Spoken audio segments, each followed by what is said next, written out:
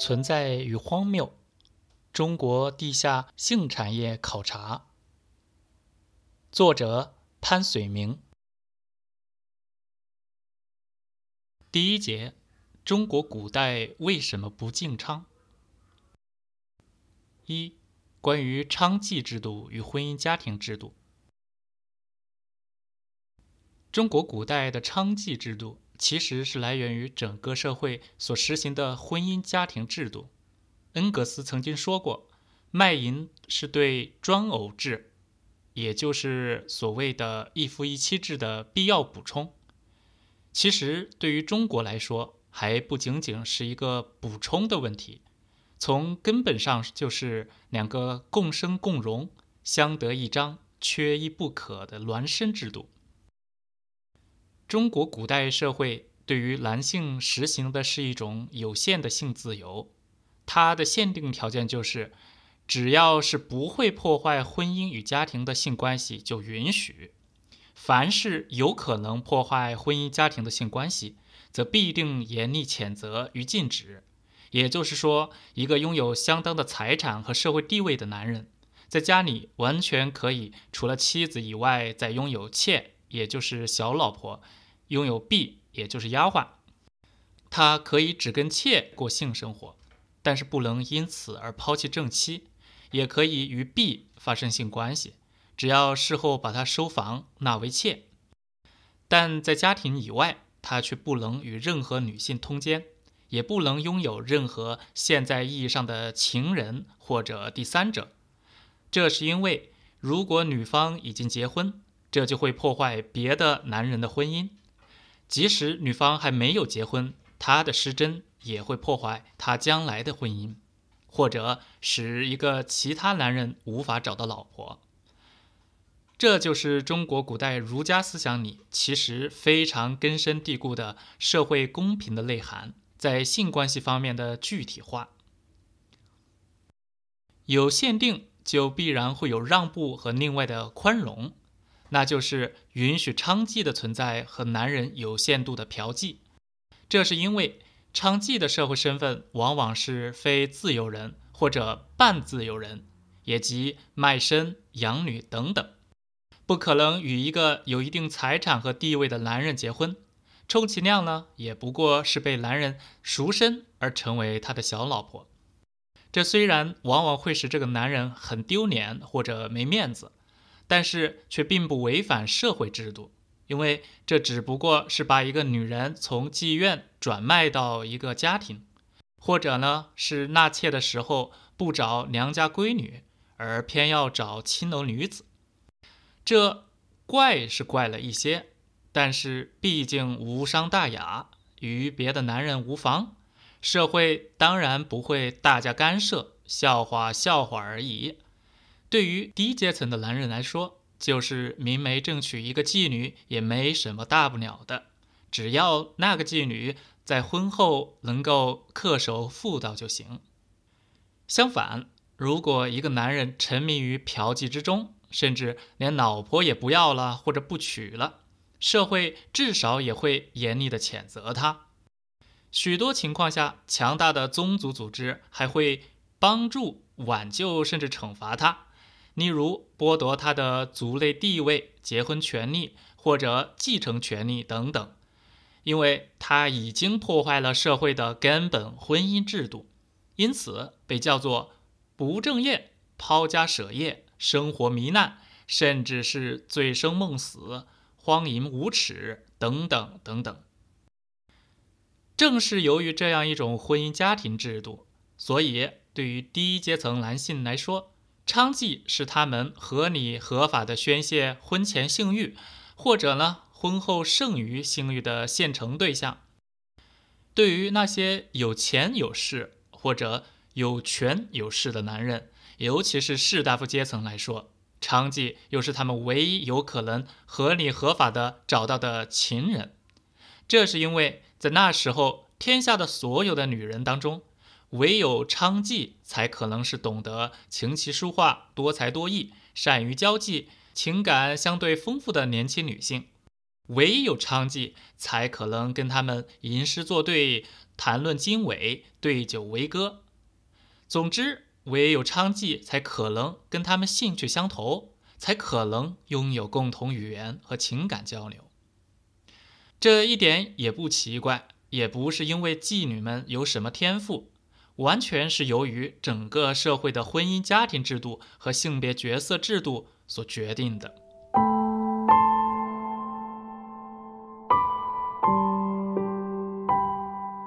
二，传统女性的5种宿命。在这种制度下，对于男性来说，天下的女人无外乎分成5种，而且各有各的用途，泾渭分明，各司其职，相辅相成。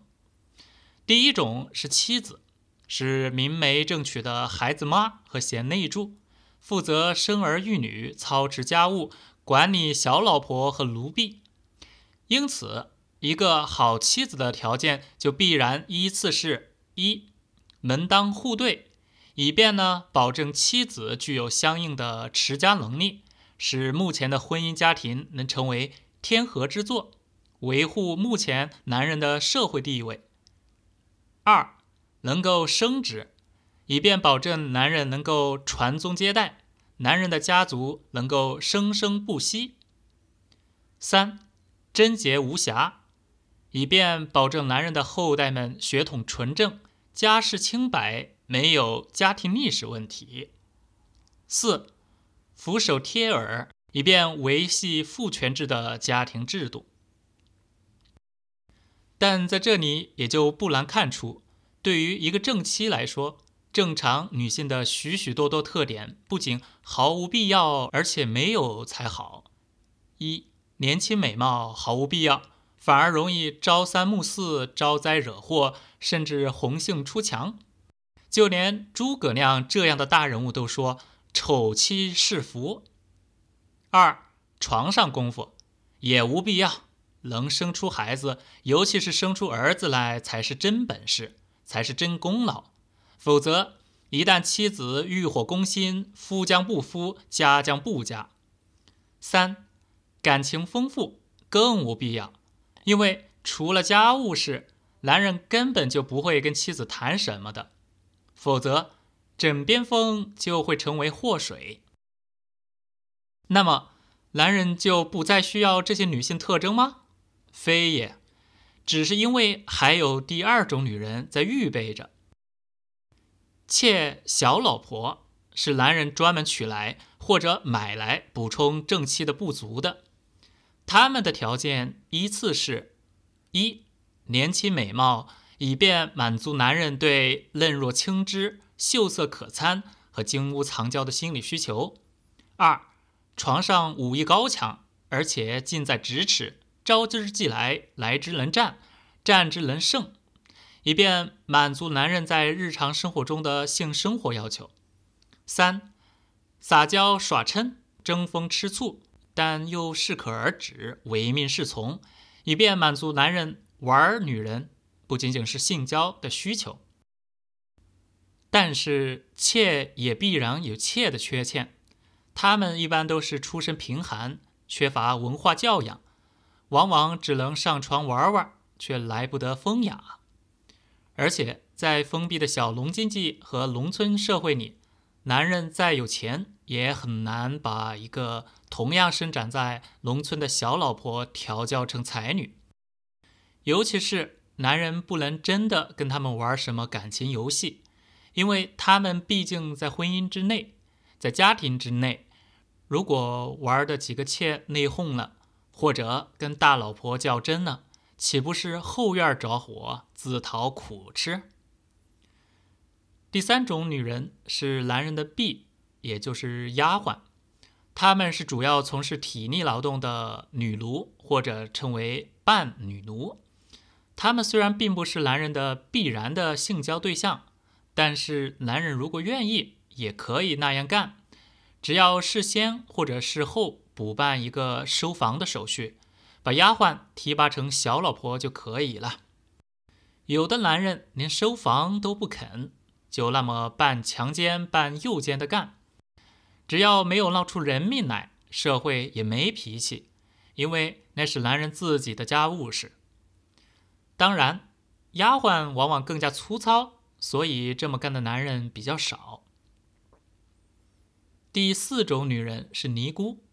她们一般不会跟男人有什么瓜葛，但是恰恰因此，她们实际上只是男性社会里的贞洁花瓶，以便让男人们觉得这个世界多么圆满啊！毕竟还有一些守身如玉的圣女，供我们崇拜，也供我们激发性幻想。有时候呢，还让我们有的可偷。第5种女人，也就是娼妓，她们的社会功能对于低阶层男人来说就是公共厕所，所以为他们服务的也就是下层妓女、打炮而已。对于中层男人来说，中层娼妓扮演的是隔壁的女子那样的角色，使这种男人可以在他们那里合法合理的尝一尝偷情的鲜，过一过通奸的瘾。对于上层男人来说，高级娼妓则是他们的梦中情人。所以士大夫们去妓院一般是侠妓，而不仅仅是低层男性的那种嫖妓。侠妓呢，不仅包括1对1的玩耍，也包括一帮男人一起去妓院玩，或者相约在妓院一起玩，还包括利用妓院和娼妓的陪伴来进行士大夫们之间的一般社交。为了符合这样的社会功能，维持这样的社会地位，娼妓呢都是从小严格训练、不断筛选出来的。那些中途被淘汰的，就只能停留在下层或者中层的某个阶梯格子里。唯有那些符合上层男性的社交、消遣、调情、性交4大需求的妓女，才能爬到青楼的最高层。这样一来，妓女的等级实际上就与社会上男人的等级相一致了。贫寒之男只能去烟花巷里的娼寮，这个寮就是像寨子一般的，找那些惨不忍睹的难娼。小康之男则可以去一些有头有脸的妓院，院嘛，像个家居，找那些类似小家碧玉的妓女。而那些体面的男人则去那些够得上楼、富贵显赫之处的地方，找那些往往是远远胜过妻妾婢尼的高级妓女。这样一来，青楼女子就成了当时天下女人里最有才艺修养、最温文尔雅、最善解人意、最善于社交的女子，成为唯一一种能够吸引士大夫情感的女子。虽然在实质的社会制度里，她们仍然是低于妻妾婢尼的，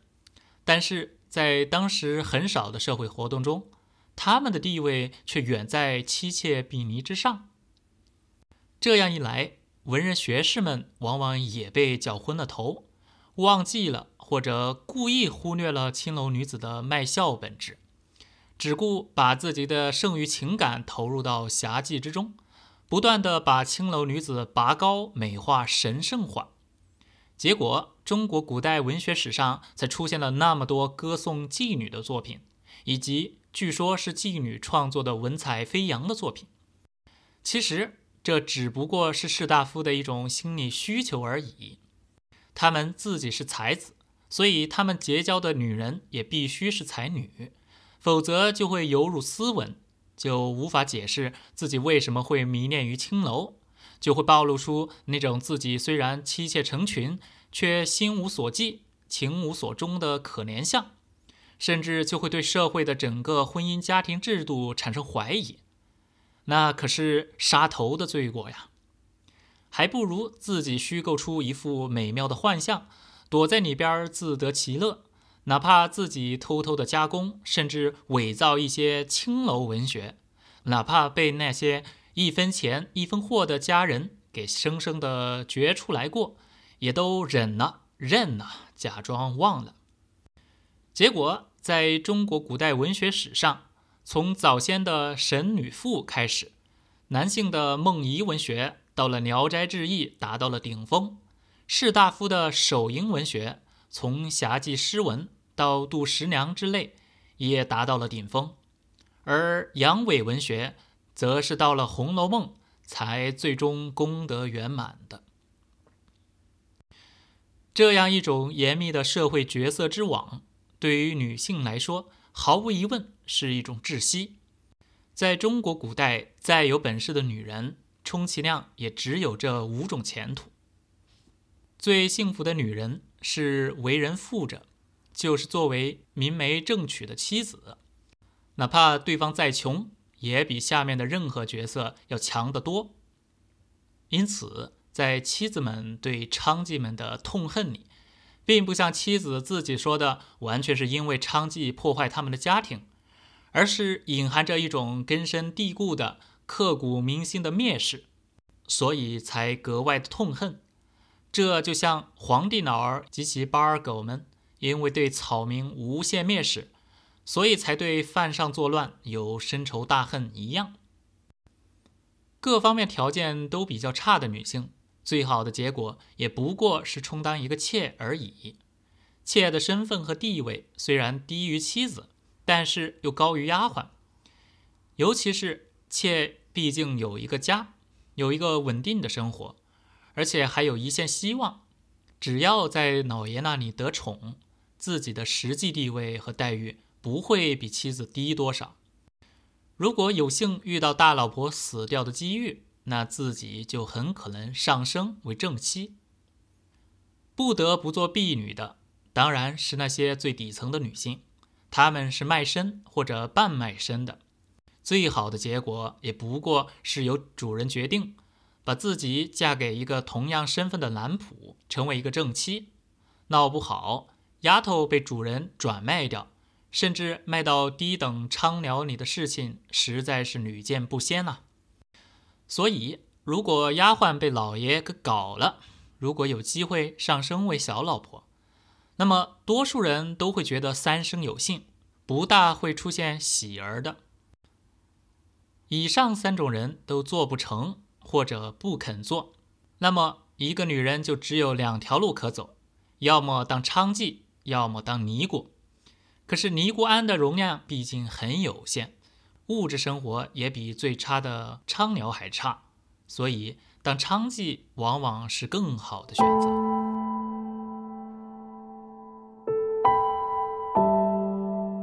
3. 对娼妓业的限制。